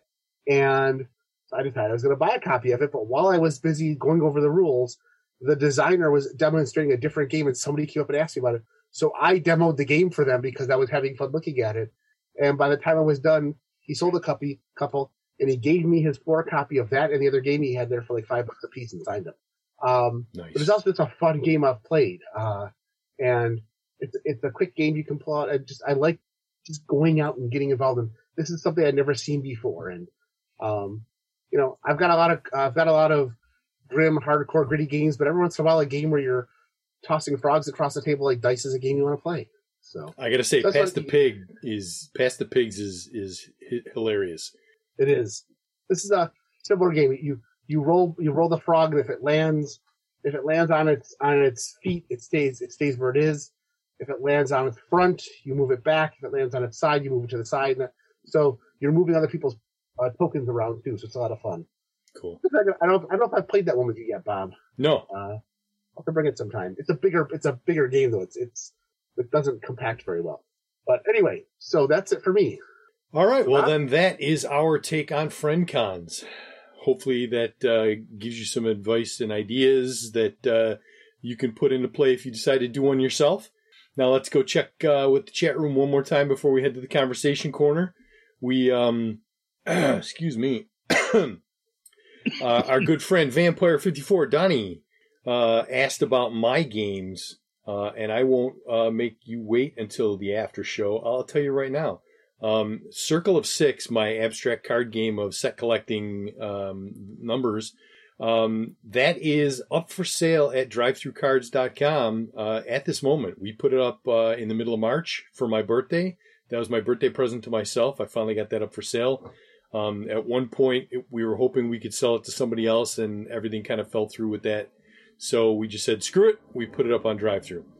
So that's there. So spread the word, evangelize that to everybody you know who likes it. The more copies that are out there in the world, that means the more people bought it, and and the happier I am that people are playing it. Yes, the other game that we played is actually, we can't talk about it because it's a game that has it is a game that has been sold. It has not been produced yet by the company that bought it. We still have prototype copies of it. Yep. So we just played with the prototype copies because we a number of us have an affection for that game. I love that game quite a bit. And I will be very excited if it eventually comes to market. And if not, maybe we'll scheme to find a way to bring it to market. But in the meantime, we can't talk about that one because that is actually now somebody else's game. We just have access to our prototypes. Yep. Yeah. But for those who are interested, here is a link to drive through for Circle of Six. And Circle of Six is a blast. Circle of Six is self-contained. It actually plays up to 6 players, right? Yep. It plays up to 6 players. Really, the sweet spot is 3 to 4 players. Yeah, 3 to 4, 3 to 5. Yeah, 3 to 5. You can play 6 becomes 2 plays differently than anything higher than that. It still plays, but it's different because you've only got 2 people going back and forth. So there's a little bit of a different dynamic to it. Yeah, at 6, it is a game of opportunity, not strategy. You just put things out there and hope the hell you'll make it around the table, and just take whatever you can find when you get there. At 3 and 4, it is a interesting mix of chaos and strategy. Like there is definitely strategy to the game, but then also there's some wild turns where it's like, well, that plan just went out the window. Yep. Which is what I love about that game, because it's because it is just like that. Like you're just like, okay, this is what I'm going to do. Oh, damn you. Like just like that phrase gets said more often. Like, you covered up my number. You ran my number over. You suck. Like you, motherfucker. Yes, that is a common occurrence in Circle of Six. Good times. Anyway, that's a good plug for Circle of Six. It's a lot of fun, and you can get the whole thing in a nice case. You can just buy yourself a case while you're pick it up. Yep. All right, cool. Well, let's do the thing where we roll over to the conversation corner now, which I need to find the button there. I lost it for a second. Yes. Jerry is holding up the plastic deck box that comes with Circle of Six, should you so desire it when you make your purchase.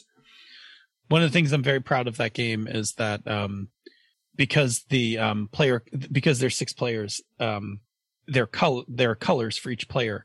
But knowing that colors were going to be a problem, there are unique symbols for each player, so that it is readily apparent which player is which at any time, which is really nice. Like it is a very accessible.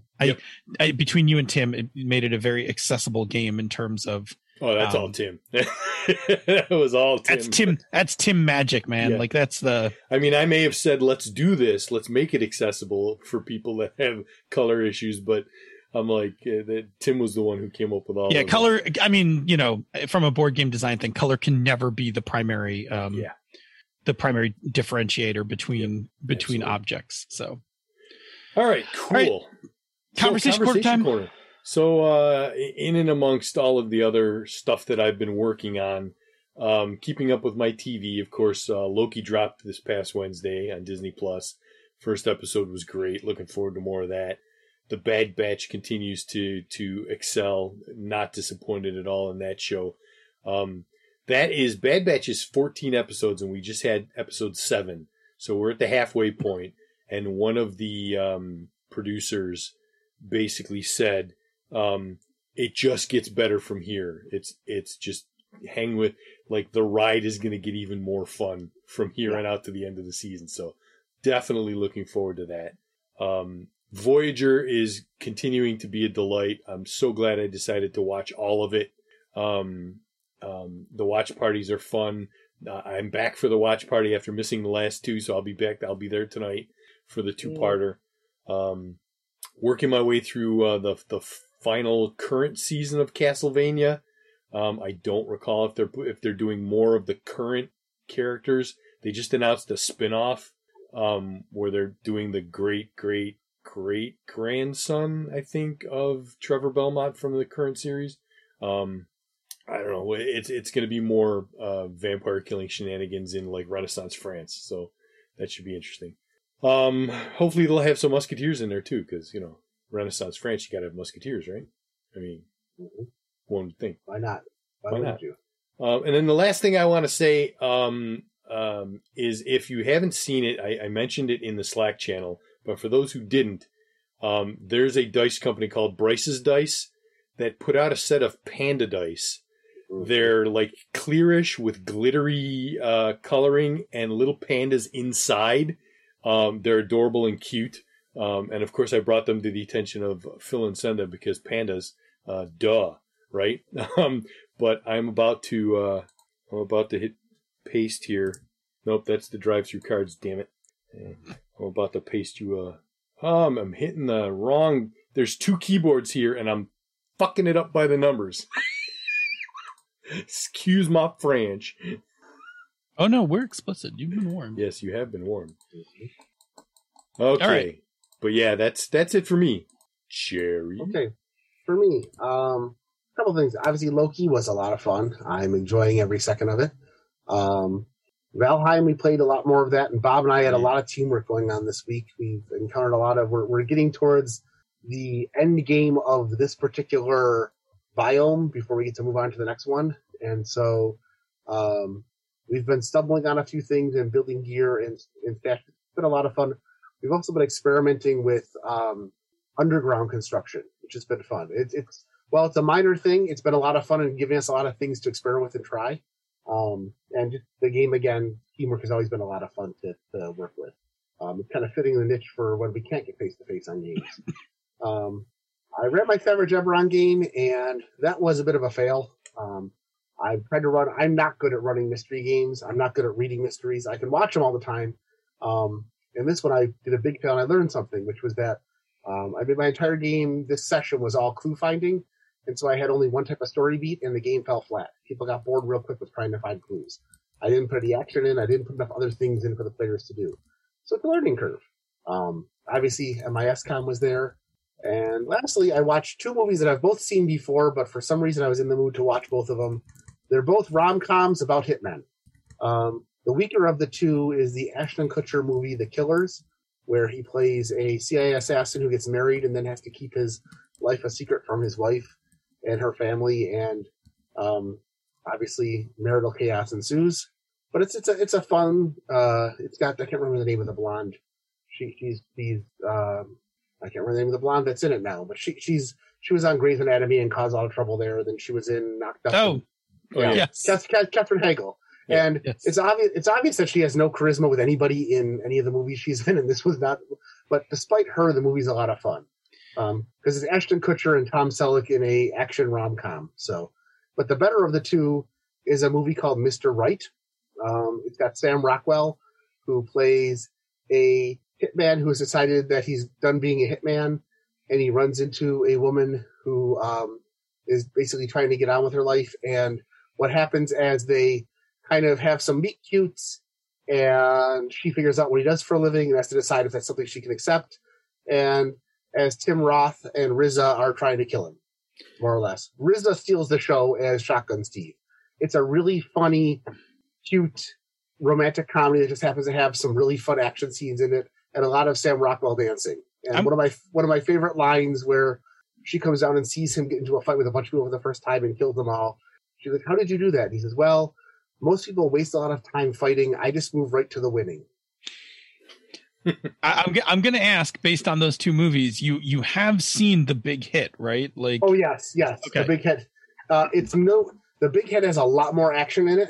Yes. Mr. Right is much more of a rom-com. When there is action, it's top-notch. The Killers is mediocre. You're really watching it for Ashton Kutcher and Tom Selleck and Catherine O'Hara, who are all amazing at their characters. I'm just saying, both descriptions sound like The Big Hit. And The Big Hit would be the trifecta of these 3. I would say if you're going to see them, I would say definitely catch Mr. Right. Definitely catch The Big Hit. Catch The Killers if you enjoy it.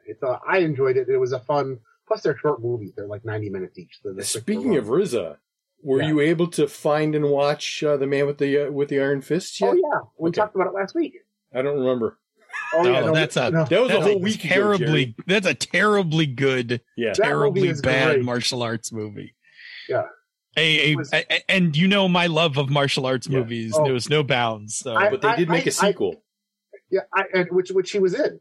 I haven't seen that. I don't think it was a bad mark. I think that for a martial arts movie, it was perfectly acceptable. Oh, like I said, I had no problem with it. I think when we went and saw it, I think Sean was like, "Oh, this is kind of cheesy," and I was like, "This is fantastic!" Like it is a glorious chunk of Gouda. It is exactly the correct chunk of cheese I had signed up for when I walked in the door. Oh yeah, if you like martial arts films at all, definitely see The Man with the Iron Fist. It is fun in every way possible. It's just not serious. I myself am going to watch a martial arts movie this weekend because this weekend is Father's Day weekend. So I have decreed upon my kids, much to their bemoaning, because they hate watching old movies. But I accept nothing. I accept no compromise on Father's Day. We are watching Best of the Best. No. How could you subject your children to Best of the Best? It's a great martial arts movie. I mean, it's no Gymkata. Listen, nothing is Gymkata. Gymkata, even like you can't even describe Gymkata. Like Gymkata is like it is unto itself. Though I really do want to watch it. Like I will not make my children watch it because they will groan about anything like that, like anything that cheesy. Well, But after Voyager, maybe in one of our setup weeks we can find Gymkata and do a Gymkata watch party. No, it's gonna. Well, I got to check the length on it. Maybe it'll fit in a watch party thing.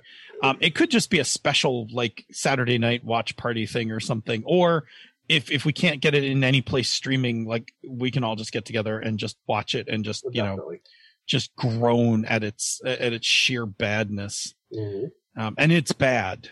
Like it's bad. Best of the Best is not bad. Best of the Best has some like really good action sequences. Yeah. It is 80s good, which is like, that's a whole nother story. Trust me when I tell you my kids are just going to like suffer through this like at my behalf. But you know what? It's Father's Day. So, Yes. Hey, I'm looking it up because it's available. You could rent it on YouTube and a couple things. But you know what the first story that they based Gymkata on was called? What's that? The name of the story was The Terrible Game, which just describes that movie. Everything you need to know about Gymkata right there. All right. I guess I should rattle off a few things. I've been, of course, watching Voyager.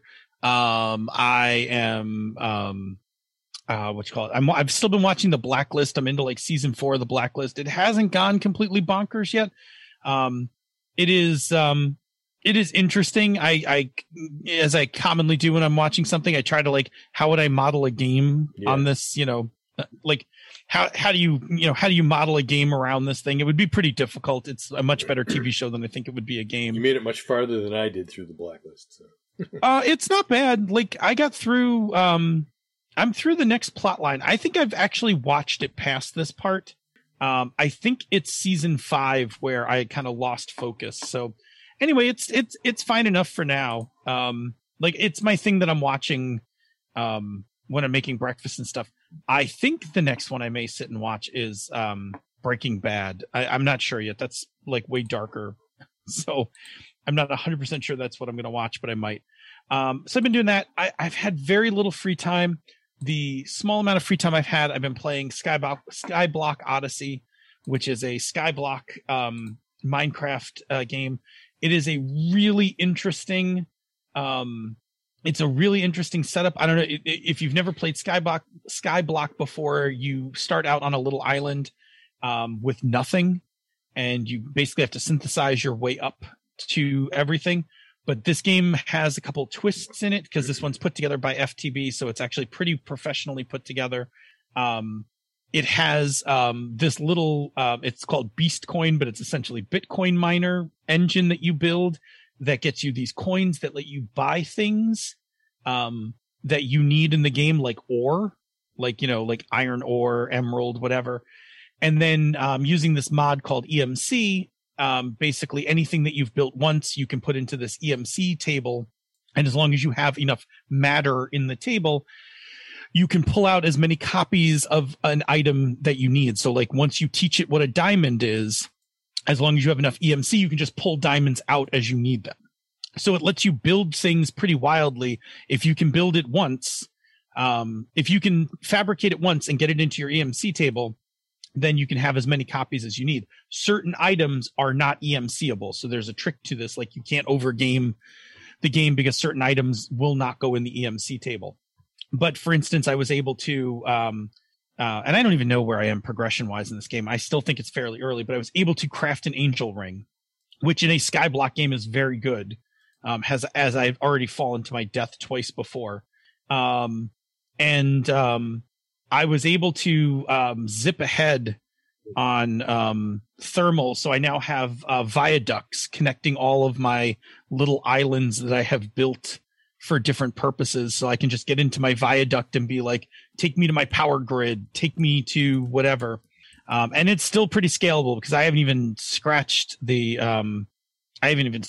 surface in all the technology packs. Like, it's got some really high end stuff on the tail end of it. It's fun. It's a fun little pack to kind of mess around with.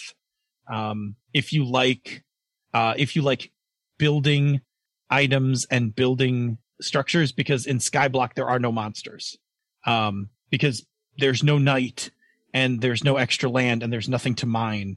So as long as you throw up a few torches when you build a enclosed structure, you won't get anything spawning. So you're pretty much on your own. I've built a couple monster spawners and automated them so that it's basically just killing monsters for me so I can get drops. But it's interesting. It's a very different kind of Minecraft based on how they laid out the mods. Like, the early introduction of EMC is very much a game changer in terms of how you play the game, because you can build as long as you find a way, and there are a couple of paths to it. As long as you find a way to keep building up EMC, you can build whatever you need as long as you can get one of them and get it into the table. So it's fun. It's fun. I just haven't had a lot of time to play it, but when I have, I've found it to be quite enjoyable. And I watched Loki as well. Loki was fantastic. We can't talk about it. It's too early. Yeah. It is everything that I wanted. It is weird. It definitely set the tone for stage 4. Within that episode, there's a whole bunch of stuff that kind of hints at stage 4, and what's coming. And, I'm looking forward to it. I thought it was well done. So good stuff. And of course, Loki, right? So Tom Hiddleston all the time. Right. Yeah. Anyway, that's good for us. We should start packing up and getting out of here. We landed like pretty much on time. Yeah, we did a nice job. Yeah. For people listening and watching that don't know, FTB in the reference to Minecraft is not Fear the Boot. It is Feed the Beast. Yes. It is a group of modders and players that build very specific and very professional quality mod packs for Minecraft. Very cool stuff. All right, that brings us to the end of the show, and it's time for the Patreon shoutouts. Yay. So thank you very much to Savannah Sizer, Steve Bissonette, Steve Radabaugh, T. Kustik, Theodore Atkinson, Tom Hay, Victor Wyatt, Noah Bond, Alice Kira, and Austin Lemke. And thank you to everyone for listening tonight. If you are free on Tuesday evenings at 8 p.m. Eastern, 6 p.m. the Queen's Time, come join us live on Twitch, where you can chat with other listeners in our awesome chat room for life and ask us the occasional question. If you can't make a live show, check out our podcast each week, wherever you get your podcasts. And take a listen to some of our other shows in the Mr. Mark Network, such as They're a Super Geek, starting this Thursday, Mastering Dungeons, Bonestone Obsidian, the FM Games, Hannah Stocking Games, the Gnome Cast, Jingle Hustle, The Lounge, Bonus Experience, and back episodes of She's a Super Geek. You can and should also check out our sibling podcasts, Tabletop Bellhop, The Knights of the Night, and the always amazing Gaming BS. After you have sent out your invites and before you set your schedule for your FriendCon, leave us some feedback. You can reach us directly via the old-fashioned email, mmp@misdirectedmark.com. You can hit us up on Twitter. The show and the network is @misdirectedmark. He is Robert M. Everson. He is GM Gerrymander, and I am DNA Phil. If you like what we do here and on the other shows in the Misdirected Mark Network, you can support our Patreon campaigns. This show, Mastering Dungeons, and Pandas Talking Games are at patreon.com/MMP. Zhangu Hustle is at patreon.com/Zhangu Hustle, and Bonus Experience is at patreon.com/Bonus Experience. Patrons of MMP, Mastering Dungeons, and Pandas Talking Games get access to the after show, pre-production show notes, musical parodies, the Bamboo Lounge, and other special releases. This has been a Mr. Mark production, the media arm of Encoded Designs. Mic drop. Yow.